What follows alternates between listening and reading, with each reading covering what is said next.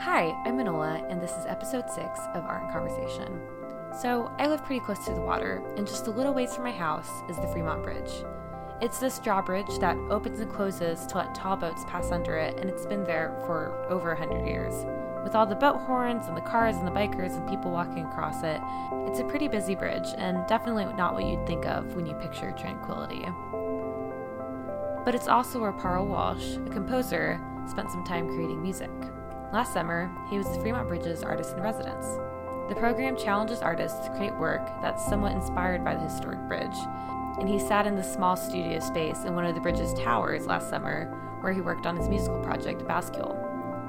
It's an aptly named work of art. The Fremont Bridge is a bascule bridge, sometimes known as a drawbridge, that opens and shuts for traffic. But Paurl also told me he wants his project to reflect more than the bridge's nature. His personal studio has existed close to the bridge for years, and he says that his relationship with it has evolved because of that. And his musical style is part of all this too. It's a fusion of what many would think of as electronic and ambient music with the stylings of classical chamber music. He sat down with me to talk about his introduction to this type of music and how he hopes to set his work apart. If you could just tell me a little bit about, I guess, where you got started musically. Yeah, well, I've been playing music and involved in music ever since I was a kid, and just the arts in general. I did a lot of acting, like a lot of theater and a lot of visual art and stuff when I was a kid. And music is the one that just kind of stuck ultimately as I got a little older. I grew up in Northern California, and I moved to Seattle in 2002 to go to school. Go to college at Cornish College of the Arts, where I studied music, classical composition, and what at the time they called electroacoustic / new media, which is basically just weirdo electronic music. And music concrete and, like modern, like sort of contemporary, experimental, like academic electronic music. And yeah, I've been here ever since, making work. I do a lot of scoring for dance and like stage, like theatrical productions. That's been the bulk of my composing work for the last 10 years or so. But I also own and operate a private studio called XX Audio in Fremont. I know that when a lot of people think of like orchestral music, they have definitely an image of that. And then electronic, maybe, I don't know, just like electronic music, maybe you hear on the radio or something like that. But if you could just describe what the flavor of your specific type is. Of electronic music. Yeah. Yeah. So, I mean, over the years, I think just like anybody, it's my work has sort of transformed into different things, and I've explored different areas. But in general, if I had to kind of summarize what I do, especially now, it's an electronic sort of classical hybrid, probably would be the simplest way to describe it. So it's a combination of sort of experimental electronic sound design elements with like traditional classical instruments, but usually played in very non-traditional ways. A lot of extended technique playing and experimentation, but within the constraints of traditional like classical chamber music. I'm really interested in melding the really old traditional elements of Western music and other forms of music with like really modern cutting edge signal processing techniques, spatialized audio, synthesis, and other types of like, modern, like current stuff that's, currently being researched and explored. Do you feel like it was like this kind of music was particularly emerging at the time that you were at Cornish, or do you feel like it has more of a history than people might think? As far as like the electroacoustic new music, no, there's a very clear tradition in sort of like modern academic music, like 20th century music, and it's based on stuff that composers were exploring in the mid 20th century, when electronic technology was really taking off. Like in the, it really got going in like the 50s and 60s, mostly in Europe, but there was some stuff happening in the US as well. Yeah. What did that look like early on? Well, it kind of, there was a lot of electronic test equipment back in like the 40s and 50s that electrical engineers used to like develop new circuits and to like invent new technology. And a lot of those things made sounds. And so some enterprising young composers of the time like started to take those and use them to create, to write pieces of music with. So that's like one aspect of like early electronic music is like using, traditional like test equipment, lab equipment to make music with. And that's the early days. That's the foundations of synthesizers, where synthesizers came from.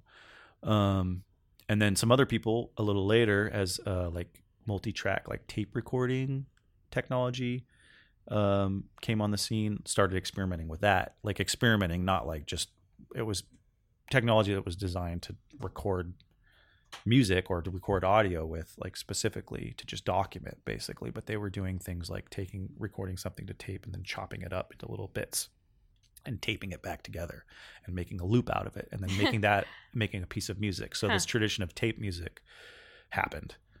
And a lot of there's a sort of a cabal of classically trained composers who sort of got really interested in making music with tape. And this whole like musique concrète movement was born in Europe in like the 50s. And that's sort of like really the kind of the birth, in a way. I think it could be argued that it's the birthplace of like modern electronic music. Is this how it was, the idea of making music with like machines was invented. Now that's its own field, like digital music and digital audio is like a huge exploratory field, and there's still all sorts of really interesting things being invented and discovered in that realm as well right now. Mm-hmm. Yeah. And yeah, so now knowing what you do about the history of this style, what would you say was your earliest memory of really like encountering this kind of music and I don't know, enjoying it or hating it or whatever? Earliest memory of experimental music was probably, I feel like when I was a little kid, my mom was a total NPR head. She liked listening to public radio a lot. And so we would listen to a lot of classical music, which was a big part of, developing into the musician I am today. But also there was this program in the 80s on NPR called Hearts of Space. Have you ever heard of that? No. It's this really kind of like weird hippy dippy, kind of nerdy ambient music show that was on like really late at night, and the person talked like really, really gently and softly, like whispered. Like ASMR. It was total like ASMR before ASMR was like a thing. This was like the 80s. I don't know. It probably started. I mean, it was the 80s when I was hearing it. Sure.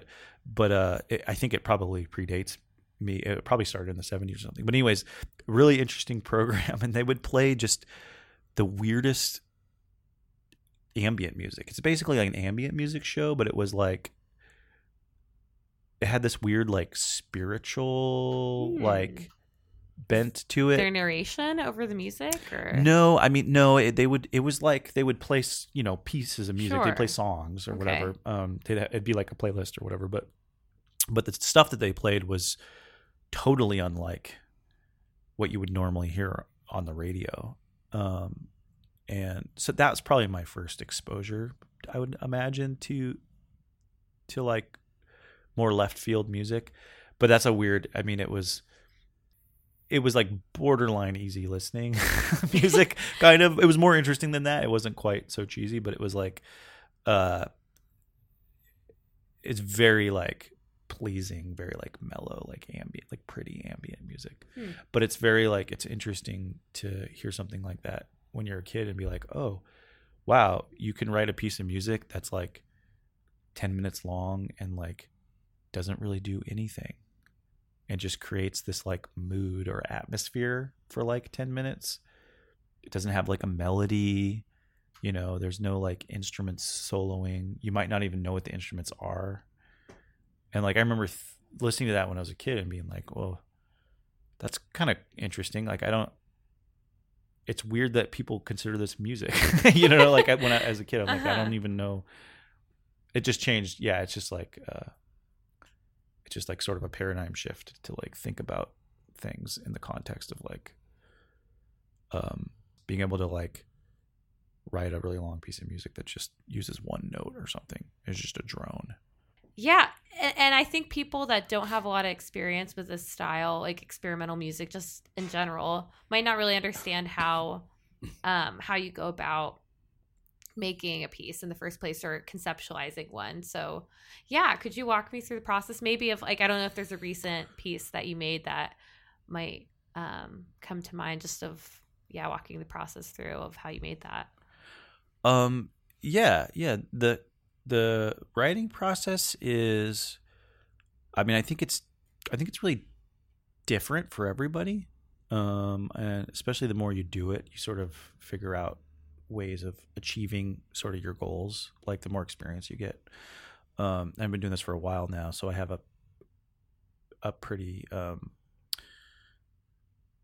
I have a bag, like sort of like a bag of tricks that I can pull from to like get the process going. I guess the easiest quick answer to that is that like every project is different. There's not one, for me at least, there's not one specific way that I do things. And some of that is on purpose. I'm always trying to like challenge myself to try to I'm always trying to push myself to into new areas and to not get like too comfortable or complacent, and to not trying to not repeat myself. So it's a hard question to answer for that reason. I think like if I'm scoring a dance piece, for example, there are specific like just practical requirements of like doing that job that like are kind of always the same, you know, if like meet with the choreographer, director, you know, figure out what the piece is about. Like, you really do a lot of pre-work before I even actually start creating anything, really get an idea for what they want, you know, and what the practical requirements are, you know, like, will there be, you know, live musicians? Like, will it be pre-recorded? Do they want a purely electronic score? Do they want a, you know, classical score? Do they want something totally different than that? Jazz? I don't know. Like, so those types of things like really dictate my process quite a bit. For example, when I'm scoring like a show or, you know, film or whatever for somebody. But once I get that sort of stuff down, it's a lot of it is just playing around in the studio, you know, and trying out ideas. But when I am working on my own and not, you know, for a director or something, I start with like that framework, basically what my actual practical restrictions are. Sure. You know, if I don't have a lot of time to do something, you know, it'll be a lot simpler. Or it might be a certain style of music that's like easy for me to write a lot, like really quickly, for example. But so that's the first step. Then that automatically culls out a lot of possibilities, a lot of options. I think for me, the creative process, at least initially, always boils down to eliminating possibilities. Having unlimited possibilities is deeply and profoundly like overwhelming and like very very difficult, and it makes the creative process a lot more difficult. And I think that is universally true. A lot of people don't realize that. They're like, I want to be able to do whatever I want. It's like, actually you probably don't. Like, you should probably you're either restricted just, you know, by the reality of what you're doing. You don't have enough budget or enough time or whatever, or you should, if not, then you should probably restrict yourself, because you'll probably never get anything done. Yeah. You know, so you should limit your possibilities. So it's like, it's basically like the first part of the process is just narrowing it down, basically. what you're doing, specifying, limiting yourself, being like, okay, I'm not going to do that. That's too much. What would be interesting. And then there's this path that naturally starts to form about like, well, what the piece is about and what kind of techniques or like philosophical underpinnings or, technological things you want to try start to like coalesce into like a vision for the piece, I think.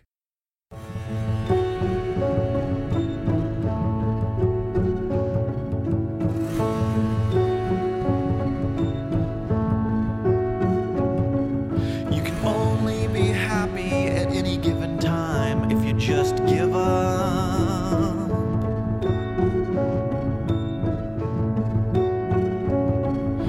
Waiting through life gets taxing on the faculties.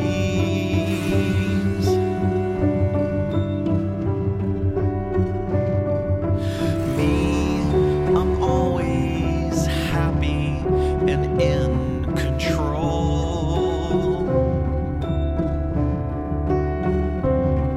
But I get these headaches and it brings me down.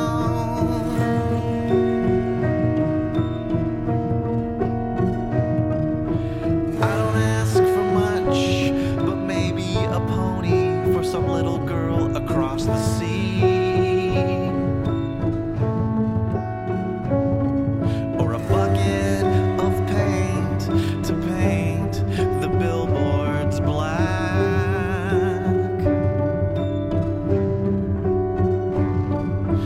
Me, I'm always happy and in control.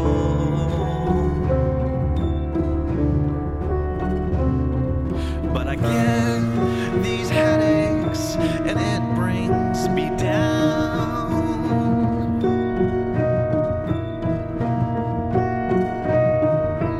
I could ask more of myself, but I wouldn't want to disappoint me.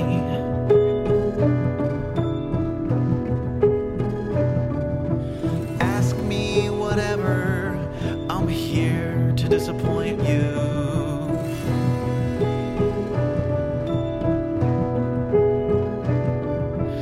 Ask me whatever, I'm here to disappoint you. That was a snippet from Paurl's project Bascule. He talked to me about his inspiration for it and how he pulled it all together over the course of his fellowship.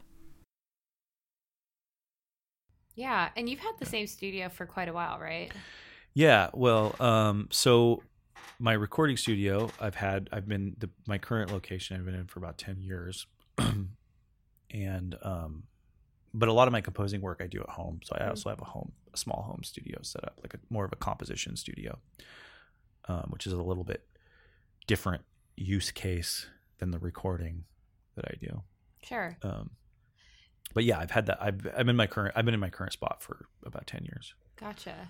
Yeah, which is kind of right next to the Fremont Bridge, right? Right next to the Yeah. Fremont Bridge. Yeah. Yeah, About 600 feet away from it, actually. Oh, Yeah. well, yeah, perfect. Right And that across. kind of leads me to like the next thing. You were mentioning Mhm. working for the city. And yeah, you are a Fremont Bridge fellow. And I think you're the fourth one, right? And the first musical fellow, right? If you could just explain that a little bit. Right. Yeah. So I'm the 2018 Fremont Bridge composer in residence. There's a Fremont Bridge residency that the city has. They've never done it for music before, but it was previous to me. The last person that did it was about 11 years ago. And they were a visual artist.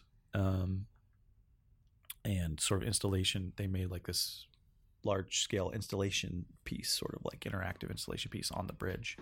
That was their sort of culmination of their project.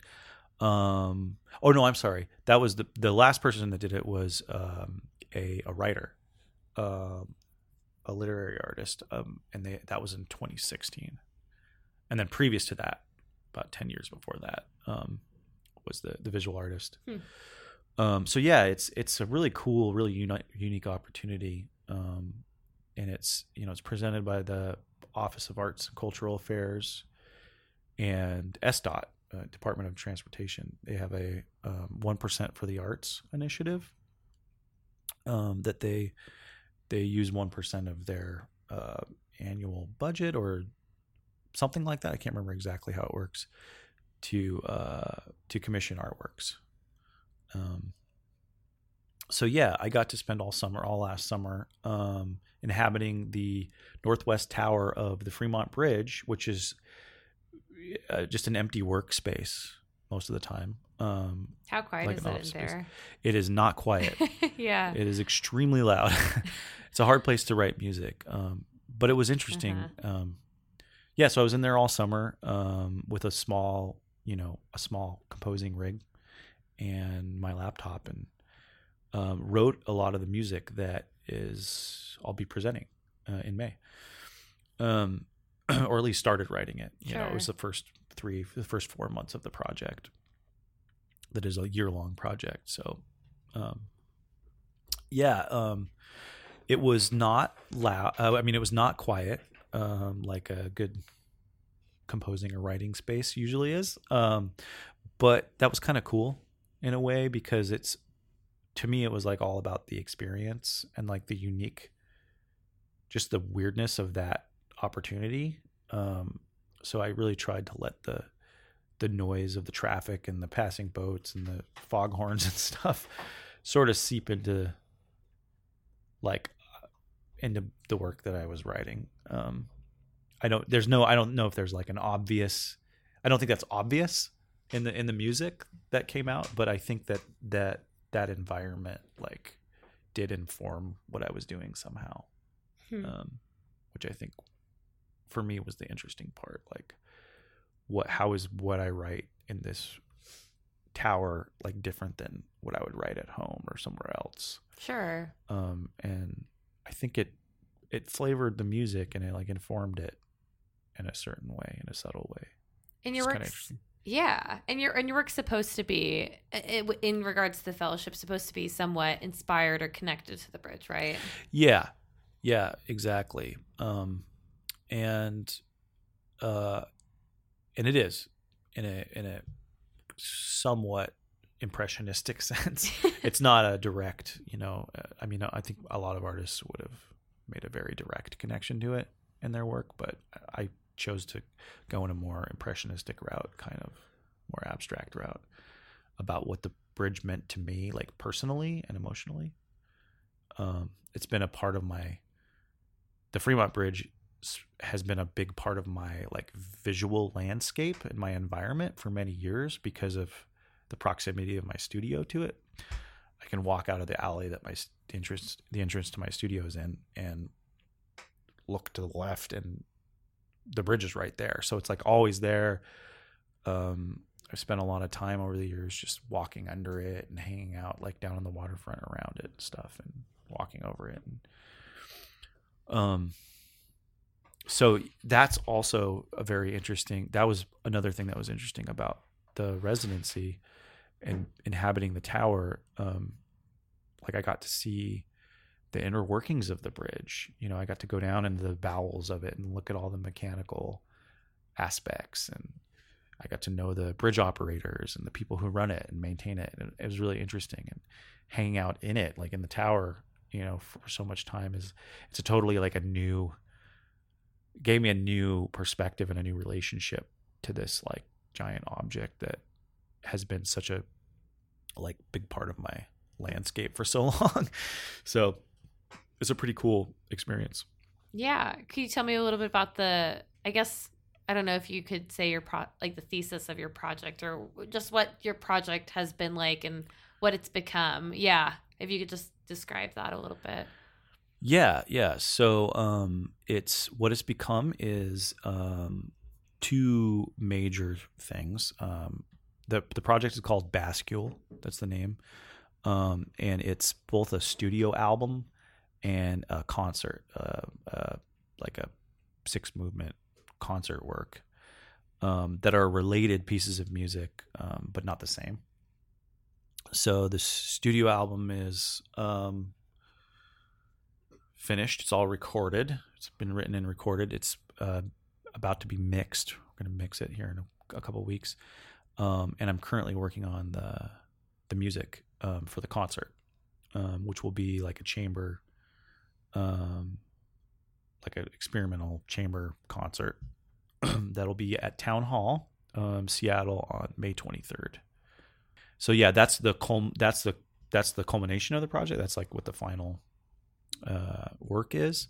Thematically, it's about my own personal struggles with substance abuse and depression and mental illness and suicidality, and the Fremont. Like there's a period of my life where I was pretty in a bad way and was spending a lot of my time. I was homeless also, and like spending a lot of my time in Fremont because my studio is there.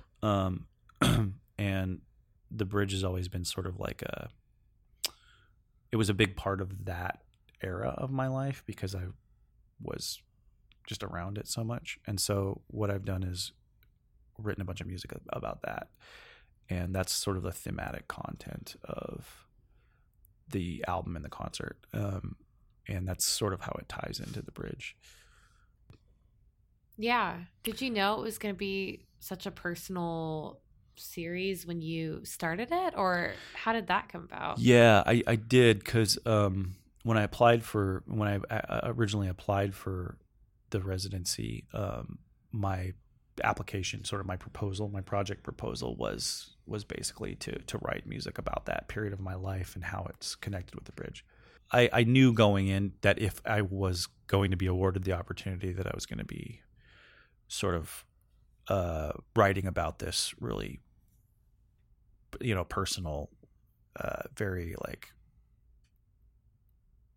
deep like period in my life that was, very intense. And then I got it, and then I was like, oh shit, now I have to now I actually have to do this. Which is great. And this is historical for me. Like, I'm much, better and healthier and happier now, and more stable.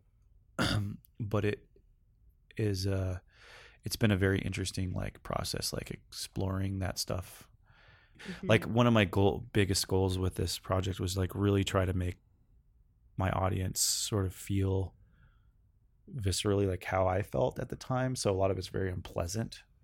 And the music isn't necessarily unpleasant, but it's like really intense. And a goal of a lot of it is to like instill in people that what I was going through, and just sharing that and being like sort of honest and like raw about it.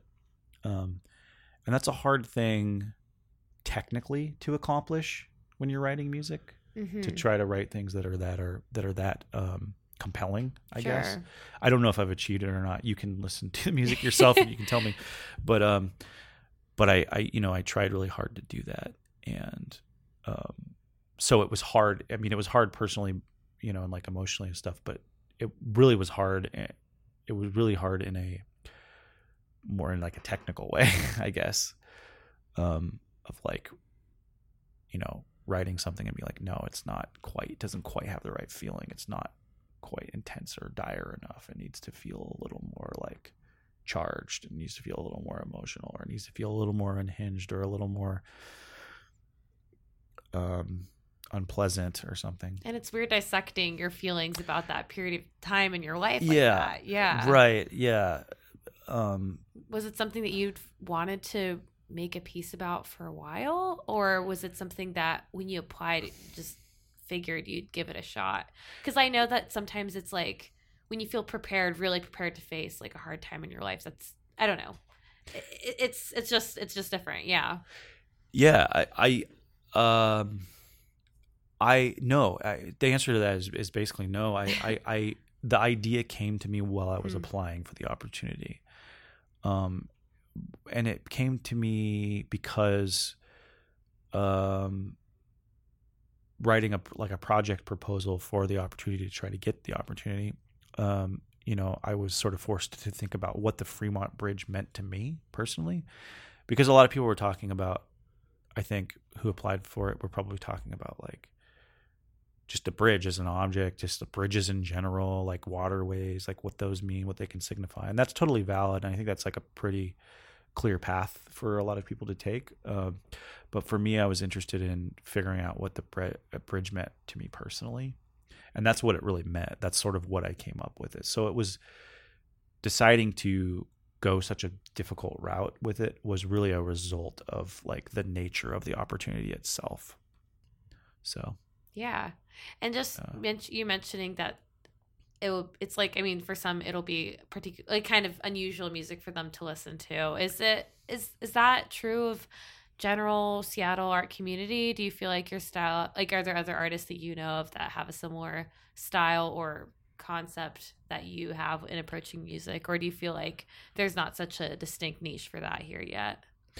Oh no, I think there's a lot going on. I don't know if I would say it's the same thing that I do, but I feel like there's a community and there's a through line.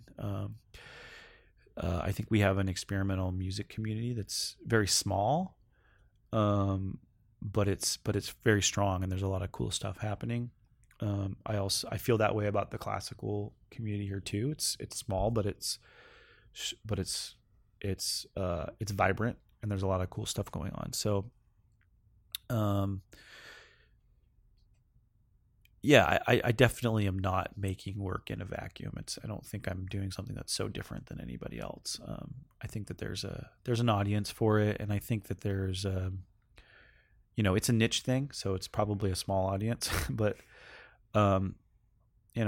as sort of left field, a little more experimental minded artists all know across the spectrum, that's sort of comes with the territory. Like if you're doing something a little weirder, you're automatically alienating 90% of humanity probably.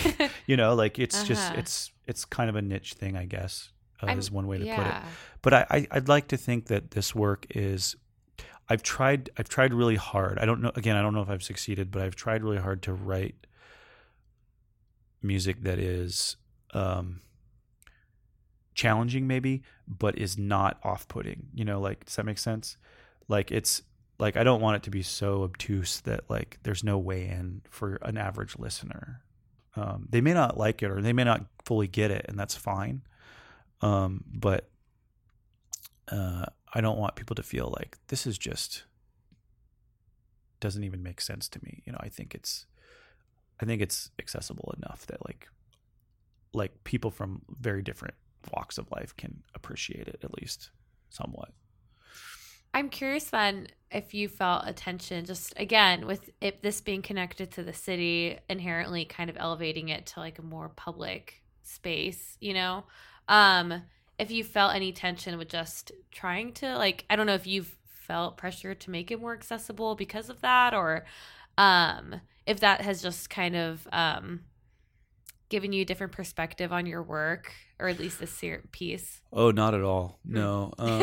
No, I don't ever care about that kind of stuff. So it's, yeah. And just to clarify, it's not that I'm like trying to make it more accessible. It's just that I feel like that what I'm trying to say musically is a little more universal maybe than what I would be saying in other works, but because of its like really like emotional nature of like the content that I'm writing about, like I feel like I feel like everybody can identify a little bit with feeling a little crazy or feeling a little unstable. Like I don't know. I think that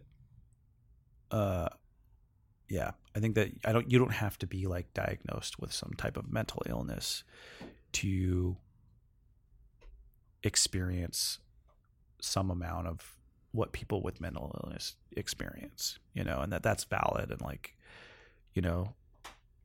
important to recognize. And if you're feeling down, like that's totally fine. It doesn't necessarily mean you're suicidal, but like to acknowledge that. So like there's a universal aspect to like the work that I'm trying to create. So I think that makes it maybe a little more accessible.